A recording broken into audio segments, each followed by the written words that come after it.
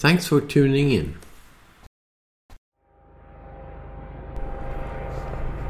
Nu ska jag prata om mål och medel i säkerhetspolitiken, och det är ju lättare sagt än gjort att tala om vad det är. Det beror i hög grad på hur vi definierar säkerhetspolitik, med vilka vi samarbetar och hur. Så vad är mål och vad är medel i säkerhetspolitiken? I grunden är det ju väljarna som borde avgöra den frågan, och det gör de genom att rösta i allmänna val på olika partier som i sin tur i riksdagen utnämner landets regering. Så långt verkar det enkelt. Om man studerar frågan om en svensk nationell säkerhetsstrategi, den ska ju uppdateras från 2017 inom de närmaste åren, och den studiet pågår nu inom Krigsvetenskapsakademin som jag tillhör. Då betyder det att det inte finns ett objektivt svar på frågan om mål och medel.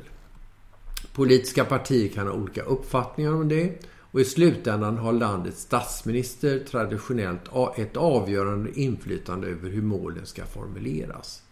Han kan välja att göra det offentligt, eller som Erlander och i viss mån senare statsministrar också har gjort, utan att tala om det med hela regeringen ens, i hela dess bredd. Och om det är rätt eller fel avgör ju i slutändan väljarna. Med fel statsminister så riskerar populismen att segra om också väljarna struntar i sitt ansvar. Väljarna måste alltså få tillfälle att diskutera inte bara pågående kriser utan den stora långsiktiga bilden av vår säkerhet. Ansvaret för att möjliggöra det kan inte överlämnas uteslutande till privata aktörer. Samhället har ett övergripande ansvar, och naturligtvis även då public service. Men låt oss ta ett andetag här och komma tillbaka till frågan om mål och medel i säkerhetspolitiken, som ju faktiskt kräver att vi definierar begreppet säkerhetspolitik. Att göra allt till säkerhetspolitik eller att strikt begränsa ämnet till landets försvar, hur ska vi göra? Ska vi till exempel låta biståndspolitiken ingå i säkerhetspolitiken? Om man säger att målet måste vara livskvalitet, som fredsforskarna ibland kallar positiv fred, så blir det lätt resultatet. Och där har vi ett dilemma med det breda säkerhetsbegreppet som många av oss stöder.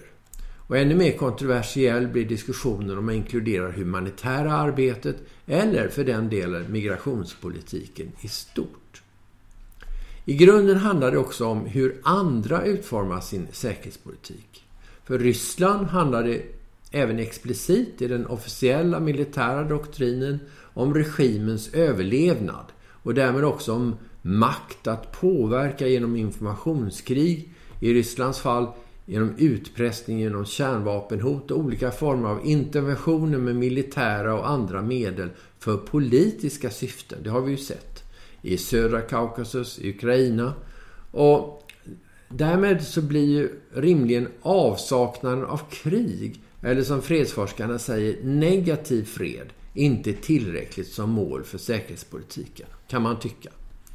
Så vi borde ju då ha mål som på svensk och på europeisk nivå inom EU, för där finns det också strategier, maximera vårt inflytande till förmån för fred och stabilitet. För det krävs samarbete med andra på olika samhällsområden, inte bara försvaret. Det som hotar Europa kan också hota oss, som vi nyligen belyste i en bok om syddimensionen av europeisk säkerhet, som vi kallar för Engulfed in Flames. Så att höja tröskeln för militärt angrepp genom att stärka försvaret måste kompletteras med andra mål i spektrat från kris till krig. Scenarier för hur vi kan utforma medlen för säkerhetspolitiken börjar då idag, inte när kriget står för dörren. Så säkerhetspolitik kan därför inte enbart vara att hantera pågående kriser. Det måste handla om förmågeutbyggnad på längre sikt, och för det här behövs väljarnas stöd. Nu har vi lärt oss, även gemene man skulle jag tro, genom covid-19, att även icke-militära hot mot Sverige kan vara existentiella. Vi har också lärt oss att det kräver enorma resurser för att kunna hanteras. Så att vi håller på att lära oss att säkerheten måste få kosta. Sen finns det en positiv sida. Vi behöver flöden, virtuella, mänskliga, materiella. Men de måste regleras samtidigt som våra grundläggande friheter bevaras. När det gäller vacciner som vi måste få flöda mot riktning Sverige så är det inte så svårt. Men när det gäller andra typer av flöden så är det mer komplicerat. Det också innebär att, och det är kanske det sista här, att säkerhetspolitiken inte bara då har en öst-väst-dimension, det är också en nord-syd-dimension, en virtuell dimension som måste fånga in hot som inte bara är geografiska utan kommer genom internet eller i luften. Och att det då också blir svåra avvägningar både på kort och lång sikt har vi lärt oss i klimatpolitiken.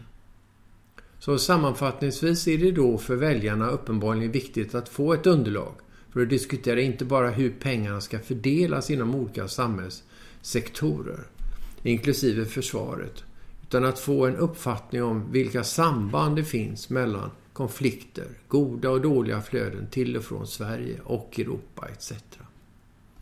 Återigen, mål och medel i säkerhetspolitiken beror i hög grad på hur vi definierar säkerhetspolitik, med vilka vi samarbetar och hur. Tack för att du har lyssnat.